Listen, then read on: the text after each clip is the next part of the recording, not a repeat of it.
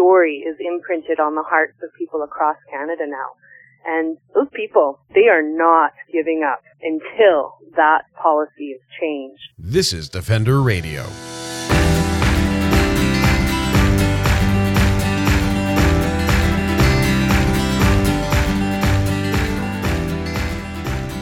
I'm Michael Howie, welcoming you to Defender Radio, the podcast for wildlife advocates and animal lovers, presented by the Fur Bears. To make sure I stay on track with my release schedule, I wrapped up the writing of the Defender Radio Family Christmas Special script last night at around 1:30 in the morning.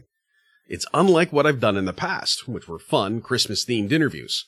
This is a full-on radio play with voice acting, music, and special effects. I've been wanting to do this for years, and I'm so excited that it's finally happening. The episode will be up, along with some special content, on December 18th, just in time for your family Christmas. Stay tuned for more.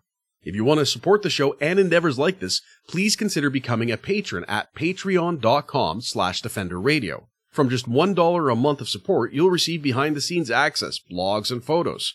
At $5, you'll receive bonus content from every interview not released anywhere else. And at $25, you'll get all that, plus a Defender Radio tee. I'll even record your voicemail message for you. Check it out and get details at patreon.com/defenderradio. That's patreon.com/defenderradio. In October, I received a slew of emails about an injured bear cub in a community outside of Calgary, Alberta. Ordinarily, I just do a quick Google search and provide the concerned animal lovers with contact information for their closest wildlife rehabber. But that didn't work in this case, because Alberta doesn't allow for the rehabilitation of orphaned bear cubs. Unlike neighboring British Columbia and here in Ontario, Alberta has strict policies that will not allow several species of orphaned wildlife to be rehabbed, and they don't really offer any studies or scientifically based reasons as to why. As one can expect, this policy, particularly in the case of this injured bear cub, named Russell by area children, led to an outcry. Local wildlife lovers have come together to push for change to that policy, both through a temporary permit for the local Cochrane Ecological Institute, which has set up and did rehab bears and bear cubs for decades, and for other cubs moving forward. The Fur Bears have proudly supported those initiatives. The informal group of advocates have also created a stir in area media on the issue, created a man-made den for Russell, and are on alert for changes to his health or behavior. Lisa Dahlside, a biologist and a former rehabber at the Cochrane Ecological Institute, connected with me to have an in-depth talk about the story of Russell, the lack of evidence behind the government's no rehab policy, the ins and outs of actions taken already by the informal group, and what animal lovers from across Canada and around the world can do to help Russell and other cubs in his situation. Here's this week's 60-second advocacy and a quick message from our supporters. Russell, an orphaned and injured bear cub in a rural community called Bragg Creek outside of Calgary, is not allowed to be rehabilitated due to an unexplained provincial policy. A group of compassionate residents and animal lovers have taken it upon themselves to reverse this policy to help Russell and any other bear cubs who are in his situation. An experienced rehabilitation facility for bear cubs does exist, but is unable to help due to this policy. Concerned residents locally and around the world are asked to contact Alberta Environment and Parks staff and political leaders to demand change, and contact area media to keep the pressure up on them. You can get details and blogs by the Fur Bears on all of these actions and more by visiting thefurbears.com/Russell. Looking for a parka that'll keep you warm in Canada's extreme winters and not harm the animals? Check out Woolly Outerwear, a Toronto-based, made-in-Canada ethical company that utilizes military-grade technology to keep you warm and help save the lives of animals. Portions of every sale go to support the Fur Bears and Animal Sanctuary. I embrace my wild side by wearing Woolly, and you can too. Learn about their commitments to the environment, the animals, and the people they work with, as well as how to buy at woolyouterwear.com or anywhere on social media. What's the story of Russell the bear? So Russell the bear, his name is Russell actually, from some of the neighboring kids that live right next to where he's frequenting. He was first spotted at the end of September. The first formal report came in on September 27th. A little tiny bear limping in the field. Lots of people stopping and taking this picture. And so immediately once people had contacted and informed Cleo Smeaton at the Cochrane Ecological Institute, she contacted the government and requested a temporary shelter permit to go in, and as well as lending of a live bear trap, so that she could go in and rescue this little guy, rehabilitate him, have a vet check him out, and then for future release him back into the wild. But she still has yet to even receive a reply from the government on that. Meanwhile, there's been thousands of other people who have also sent our Alberta government the same request. So it's clear that the overall public who is seeing this little fella, they really feel strongly that he does need some human intervention. The government standpoint is to let nature take its course. And so they don't want to intervene. But I believe that when they made that statement in early October, that they really did not expect what has unfolded. So I think that they thought this little bear would retreat into the woods, go somewhere else, and probably die a really lonely death somewhere due to its severe injuries out of human sight. However, what's happened is the empathetic people who are caring for this bear and who have, had their heartstrings pulled quite strongly by his presence in their daily driving by him and seeing him, they have started to do the acts of what would have happened in bear rehabilitation in a rehabilitation facility. So they've been feeding him, and they've been really quite active at trying to do what they can to take care of this little guy. So he is still there. He didn't retreat into the bush and die. So now the government just, I think, doesn't really know what to do. Yeah, they're in a bit of a tricky spot politically, I think, at this point. But I'm curious about the rehab process. Before we get into some of what's been said and the possibilities and problems presented with this specific instance, the question of, when should we intervene? And that's something I think a lot of us who are empathetic say, we should just help the animals. It's just a given. But if we're going to look at it from a purely objective standpoint, which can include ethics as well as science, how do we decide, yes, this bear should be assisted, or the reality is animals die in the wild, and that is part of life? Mm-hmm. Well, I think first off, I think it is our responsibility in all cases where there's an orphaned animal that we should assist. So this little fella is orphaned. He's he's 9 months old, 9 to 10 months old right now, born in February of 2017. Chances are, maybe, some people have estimated he could have been a 2016 cub. Either way, he's orphaned. Mm-hmm. He would have still been with his mother in this case. The likelihood of why he's staying in one field isn't just due to the feeding that's happening from the public, but bears that are orphaned in a spot will stay where they're orphaned. So his behavior is definitely a strong indication that that's what's happened. So an orphaned, probably a poacher on the highway, maybe in the night or something like that. I'm not really sure what the scenario was there. And in that case, I think in all cases, for all species, no matter what species it is, they should be they should go to a rehabilitation facility. And in the case of injury, definitely there's some situations where an older injured animal maybe isn't suitable for rehabilitation. And there's a good example of that just last week at the Northern Lights Wildlife Sanctuary in BC, where they do take in quite a large number of bears. They went through great efforts to catch an injured black bear. He was about 2 years old, but when they had the vet assess him, he was so underweight, his teeth had all turned black. He just wasn't a good candidate for rehabilitation, and they chose to euthanize him, feeling that that was the most kind thing to do in that situation. So there are situations like that as well, and I think that having that veterinarian assessment is quite important. And in the case of this little Russell, Maybe, too, if a vet assessed him, maybe they would say that euthanization was the best option. I'm thinking not so much now, but possibly in his state 2 months ago when they first saw him, he might have been classified as not being eligible for rehabilitation. And I think it's very important to point out, too, that a veterinarian has not examined this cub up close. Everything has been done from a distance with pictures and video. And as far as I know, no veterinarian has actually been involved, just, the rehabbers and people with experience like yourself and the government counterparts.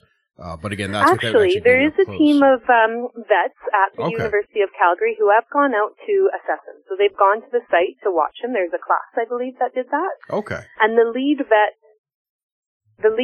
in that situation as well, he has offered his services to tranquilize this little bear and formally assess him. So that's been offered by him. That's also been offered by another vet who contacted the government. And I think in total there's about 5 vets who have stepped up and said they will take action. However, they need that government approval. They can't just go in and do this for the bear because they're at risk of losing their veterinarian license as a result. So it's at no cost to the government. These individuals have offered their services free of charge, and they are still not granted permission. One of the things the government expert, quote unquote, has said is that attempts to rehabilitate, and this comes from the actual letter sent out by Alberta Environment and Parks, that attempts to rehabilitate will place him, quote, at significant risk, inflict pain, and add additional stress. And I'm guessing from your response to that, you disagree with the principle. I disagree. They stated in that letter, too, that there's a good chance the leg had to be rebroken. Mm-hmm. And that's just an assumption based on nothing, because no vet has had a look at it. We have no idea if it's even a break. Maybe he was shot in the hip. Maybe his injury coincides with bow hunting season. He could have an arrow that's broken off in his leg. He's been still 2 months later licking that wound. So there's a good chance of something like that has occurred and he's got an infection. We have no idea what that injury is. All we know is that it is an injury to his hind leg. And that's about it. We can tell, though, that it's still causing him severe pain because he is licking it. And if there is no open wound, then consistent licking does indicate localized pain. Mm-hmm. He's not very well groomed, and so lots of pictures of him are good evidence of this. He has a very messy coat, and that's an indication that an animal is not feeling well. And then looking at the shape of his eyes. So this is something that wildlife rehabbers have a lot more experience with, is just looking at the shape of an animal's eye can really indicate that it's unwell. And this poor little guy definitely has that shape and that look in his eye that says he's not doing good. So that's really all we know. And without having a vet look at him, we don't know anything more than that. A lot of ideas are being floated about in terms of how to handle this situation. Some of them are people taking on responsibilities themselves, either appropriately or inappropriately. A lot of them are this sort of informal group of people who are, yourself included, trying to find solutions. I want to go through a couple of those. One of them is feeding, and you've already brought that up. This is something that we hear a lot from people, whether we are talking about, in this case, an injured bear cub who is not looking that well, through to the chipmunks who visit my backyard here in downtown Hamilton, and the need to feed them or the want to feed them. When we talk about wildlife feeding, it's a very broad issue. But in this case, what are the potential issues with feeding this bear cub? Well, this is one I'm also quite torn on. It's I don't believe he'd be alive if it wasn't for the people feeding him. So I am grateful to the people that have fed him some nice meals, because I think that's one of the main reasons why he's still alive and drawing attention to this policy issue that we have in Alberta. But a lot of people have dropped off carcasses, deer carcasses. And the risk with that is that it does attract other predators in the area. And this little bear cub is only the size of a coyote. He's not very big at all. Yeah. Not very strong. He's very much underweight, even though he's gotten a significant weight increase over the last 2 weeks. He still is underweight for what he should be. And with his injury, he just is an easy target for any predators that get invited into the area due to this food dumping. So I don't agree with feeding him meat. Another reason that it's not good to feed him a high protein diet at this time is because as he's preparing for hibernation, he actually requires a really high carbohydrate diet so that he can put on a lot of that weight. So the meat is just not a good option for him. Other things that are rich in the carbohydrates would be a better feeding option for him. But then I get torn as well because our group has placed a den out for him. Mm-hmm. And the den is not, we don't have landowner permission from the land that he frequents, so it's on neighboring land. And he's not going to find that den if he is continually getting fed from the side of the highway. So yeah, all these things are issues for sure. Yeah, and it's interesting too because when we, I just punched my microphone while I was talking. It's an interesting issue because there are times when intervention is helpful. And I've talked about this with, I believe it was Sylvia Dolson of the Get Bear Smart Society. And there are times when going in and providing food can have a positive impact. But in those cases, it tends to be very, very strictly monitored and done. And it's for the reasons you're stating. You want to make sure they're getting the right food. You want to make sure that you're not luring them away from a certain area or toward a certain area. And especially given the location of this field, if people are going and placing food, they could be drawing him closer to the highway, which is very possibly how he got injured in the first place. So there's all of those ancillary issues. And that's why I agree with and it's very, very frustrating as people, I think, who talk about this a lot, because 99.9% of the time, my messages don't feed wildlife. Chances are you're going to contribute or create problems that you don't see by changing behavior, by, adding something to the ecosystem. One of the big ones, as you've talked about, is drawing in predators. So it is very interesting that it's sort of a problem. And then one of the other things, of course, that's come up is denning. And you and the others have placed a temporary den of sorts in a neighboring field. But there are people who say this is not a good idea. I have not followed that conversation very closely, but I am interested. What are the pros and cons of sort of creating this artificial den for him near where he has been hanging out? Well, I guess because I know I'm more familiar with the pros, so I will start off with that. So I know from experience with bear rehabilitation that they do accept those man-made structures to den in. At the Cochrane Ecological Institute, the bear enclosure that has been used more recently by bears is 6 acres large. Mm-hmm. They could have chose to den anywhere, but they chose the den that we provided, which actually was, or that the CEI provided, which actually was a bear trap, because they wanted to be able to have them used to this bear trap so that then when they were denning in their 2nd to 3rd year, ready for release, then it was a no-stress way of releasing them. So they could just put the bear trap in the back of a truck and drive it to the release site. Bears are sleeping, no stress to them. Excellent. They wake up in the spring out in the wild. That's the same way you crate train a dog. So that when they're at the, so when they're at the vet or you have people over, or like, for instance, my landlord has a plumber coming in tomorrow. So I need my dogs to be sort of away while he's working. That's right.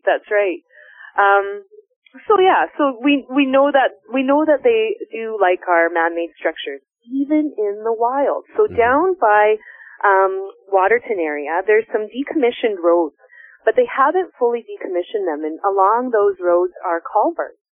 And And bears have been denning in those empty culverts. Wow. And have chosen those spaces over, underneath a tree, maybe a few feet away or whatnot. So we know that they do like that. I wouldn't say they prefer it, but I do acknowledge that they do accept our man-made dens. The reason too why this is a pro for this little bear, Russell, is because he is underweight. And at the time when we built the den, there was no indication that he even had an undercoat. Wow. From the pictures that we had seen. Now it's looking like he maybe is starting to grow a little bit of that undercoat, but definitely not even close to the degree of what a healthy bear has. And so the chances of surviving a cold winter, and we are predicted to have a very cold winter this year, is not very high. So this den that we built is heavily insulated. And so not only is it heavily insulated with steel wool, the same sort of insulation people use in their homes, mm-hmm. but it also then has a whole pile of of hay bales all around it and hay bale bedding inside. So when I was packing that bedding inside, it was warm. We were out on a really cold day. I think it was like minus 15-ish degrees, and when I had my head in there while I was packing that bed, I was really getting quite warm. So it's definitely a warm den. So I think that for those reasons, it's mainly the warmth reason, it is a really good option for him. But I have no idea if he's going to find it. So yeah. So we'll have to wait and see. Well, and I suppose one potential criticism of it is that you are encouraging him to stay in the area, which may not be ideal for him. Or you may be attracting another bear to hang out there. Yeah. I'm not sure. I honestly, I've never read about artificial denning. So, I'm just genuinely curious as to, what sort of the other side of this could be. Yeah, and it could even attract like a different species of animal too to occupy the space. I don't know. Yeah, encouraging him to stay in the area. We're setting him up sort of to, either way though, even if he denned on his own, I think he would be in that area. But this whole scenario is going to unfold again in the spring. Well, come spring, people are going to be driving by, keeping their eye out for a limping bear, seeing if he survives the winter, possibly feeding him some more at that time. So he's already quite conditioned to human presence. He doesn't really even lift his head anymore when people come by. And so he has that chance to rewild during that hibernation period, or torpor is the technical term for bears. And then coming out again in that same area, since it's such a high traffic area, so many people around, then he's again in that situation where he's becoming habituated to people. So again, then that gives us reason to think that, or reason to believe quite strongly that releasing or taking him to the Cochrane Ecological Institute, rehabbing him there, decreases his chances of having that habituation factor, because right now he has hundreds of people feeding him as opposed to just one person feeding him there. And then he could be released in a spot that has less humans around. So we could strategically choose a place that would give him a better chance of survival without habituation. Well, and that was actually my next question, was about the habituation, which for those who are not too familiar with it is sort of a blanket term for becoming comfortable with something. Typically we mean it to be comfortable around people. I guess proximity tolerance is the more accurate term for that. But one of the elements of that is interesting is the Alberta Environment and Parks spokespeople in their letters and communications have said that rehabilitation will habituate him to humans, which, as far as I know, there is no evidence of happening in a proper rehab facility. And again, this is a very, very common practice in Ontario and British Columbia to rehab bear cubs. And our original, the Fur Bear's original statement that I drafted was that by doing nothing, the government was creating the potential for all of these problems. And that is talking about feeding and talking about all of the people stopping by and taking pictures and all of the other sort of potentials.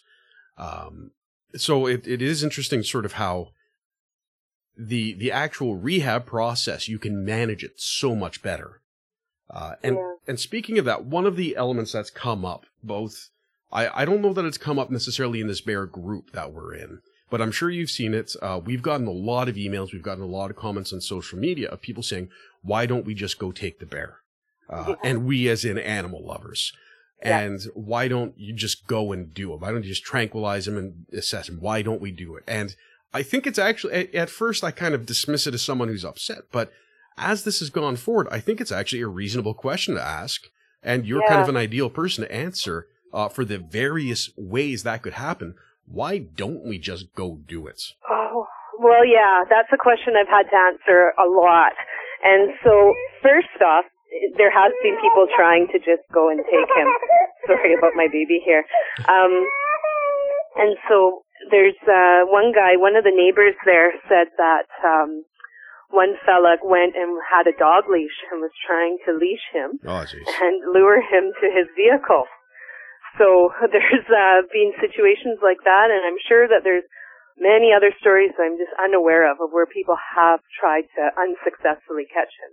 Now, so that brings up the issue that the government's ban on rehabilitating bears actually leads to an underground group of people trying to rehabilitate bears. Mm-hmm. People with zero experience doing this. There's only 2 people in the province of Alberta that have the expertise to rehabilitate bears, and that's Charlie Russell and Cleo Smeaton. And so other people shouldn't, I don't believe that other people should be allowed to just go do that, because there is a lot of protocol that needs to be followed. And there's been a lot of science that supports this protocol. And so I think that those are the standards that should be met.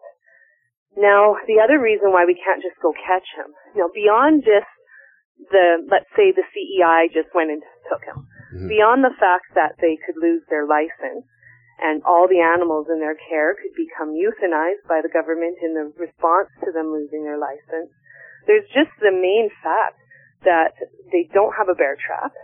They would need to borrow one from Fish and Wildlife. And they don't have the cooperation of a vet. It's the drug that's used to tranquilize bears is very similar to the date rape drug.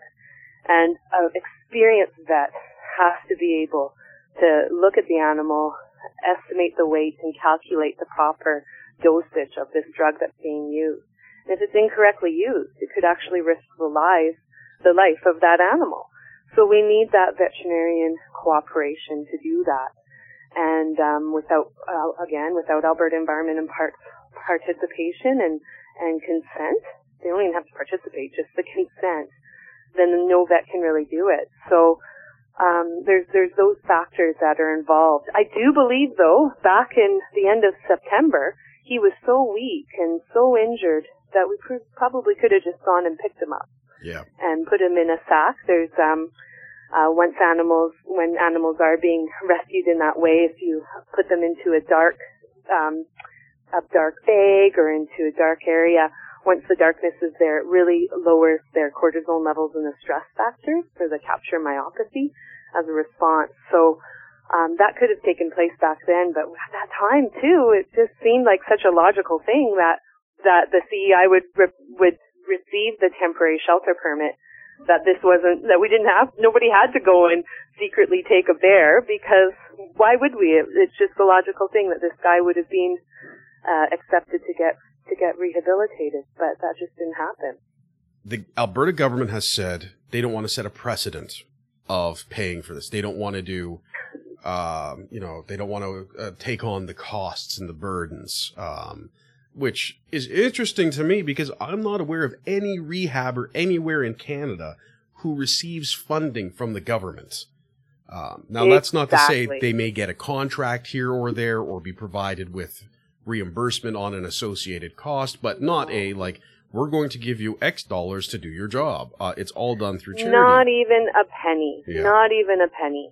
So it is entirely funded by people who give donations or whatever fundraising effort these individual rehab associations do. So the government has zero cost. Taxpayers have zero cost unless they're a taxpayer who chooses to donate and receive their charitable tax receipt to rehabilitation facilities. So So that argument has absolutely no backing, and it's absolutely ridiculous. The only way where a cost is incurred is because likelihood, let's say in the spring bear hunt, a hunter accidentally kills a female thinking it's a male, and then finds out that it's just orphaned two bear cubs, for example. Then they usually would call a Fish and Wildlife officer first. They wouldn't call the rehab facility. So Fish and Wildlife expenses might be just coming to the scene, taking those bears to the rehabilitation facility. So maybe it is a day's wages that's incurred by government. Or in the case of when the CEI released their last bears, Fish and Wildlife were excited to come in company with that. So they joined on the release and used their trucks to put the bear trap in, and it was a really nice day for them to go and do that. So again, a day's worth of wages. So 2 days of wages tops, and that's about the only cost that is incurred to them. Well, what's fascinating to me is that Alberta Environment and Parks has been going and monitoring this cub. They've been dealing with advocates like myself, contacting them and saying, hey, why aren't you answering my questions? They're dealing with people who are going and trying to feed the bear. They're putting significant resources into this now through manpower, and it's funny to me because funny in a sad way. Had they accepted the initial offer, the initial ask by Cochrane Ecological Institute to rehab the bear cub, the initial offers and asks from the public to respond in such a way to allow this, their costs would be virtually non-existent at this point. Exactly. And they could be working on other issues. Instead, by not doing anything, they're now expending a great deal of ongoing resources. Yes. And it's going to continue. Yep. Even if this little bear cub doesn't survive, his story is imprinted on the hearts of people across Canada now. And those people, they are not giving up until that policy is changed. So those resources are going to continue being spent as they receive more and more letters and more outcry from the public. And until they allow the rehabilitation of all of Alberta's indigenous wildlife, it's not going to stop. And I make a pledge to that as well. Excellent. And people who want to help, what are the best ways they can go about assisting? And again, this is people like myself who are way out of town, folks who live right there and have been saying, I want to do something. I want to go feed the bear. I want to go, take the bear into my minivan at night. What are the best ways for people to actually help this situation, as well as all of the other animals, like you said, who suffer because of this kind of policy? I think, I'm still trying to figure out what the best way of helping is, because at first I thought the best way was send a letter, make a phone call, send off an email. And to our Minister of Alberta Environment and Parks, to the Deputy Minister, to all of the staff in that office and that department, to our Minister of Transportation, of Tourism, our Minister of Tourism, because this is a tourist issue as well, and also to our Premier. And I really felt that with enough voices, if our voices were loud enough, if we could collectively get together and demand that these policies change, that they would. And it's not happened. So I still think that's the best option. However, I'm trying to come up with a creative way that maybe we can influence policy in a more effective way as well. But I think right now the best thing is continue calling, continue emailing and writing letters, and contacting your MLA. Somebody's gotta make a difference in the government and stand up and say enough is enough. We've got to change this. And I know they are reviewing the policy, but I really just don't trust that anything's going to change. So we really need to stand up. They have zero data to support the policy of euthanizing all these orphan animals. It's not just bears, it's wolves and cougars and coyotes, even some ungulate species that are orphaned. There's no data to support that rehabilitation doesn't work. There's an overwhelming amount of data in regards to bear rehabilitation that shows it's a very effective conservation tool. And this is accepted by every place in the world that has bears, except for Alberta. We are the only place in the world that doesn't permit rehabilitating bears. And so that is a big problem. And I have yet to have, I've requested the data that supports their decision. I have yet to receive that data. So they simply just don't have it. It doesn't exist. So they definitely have to make some changes. If you'd like to take action to help Russell, please visit thefurbears.com/Russell to see a list of blogs regarding advocacy items, or contact the Cochrane Ecological Institute at CEINST.org to learn more about rehabbing in Alberta. That's the show for this week, folks. Remember to sign up for Defender Radio email updates at thefurbears.com/updates to get notified of new episodes, contests, and more. You can also follow me on Facebook and Twitter at Defender Radio or Instagram at Howie Michael. Thanks for joining me and hearing how you can help Russell. For Defender Radio and the Fur Bears, I'm Michael Howie reminding you to stay informed and stay strong.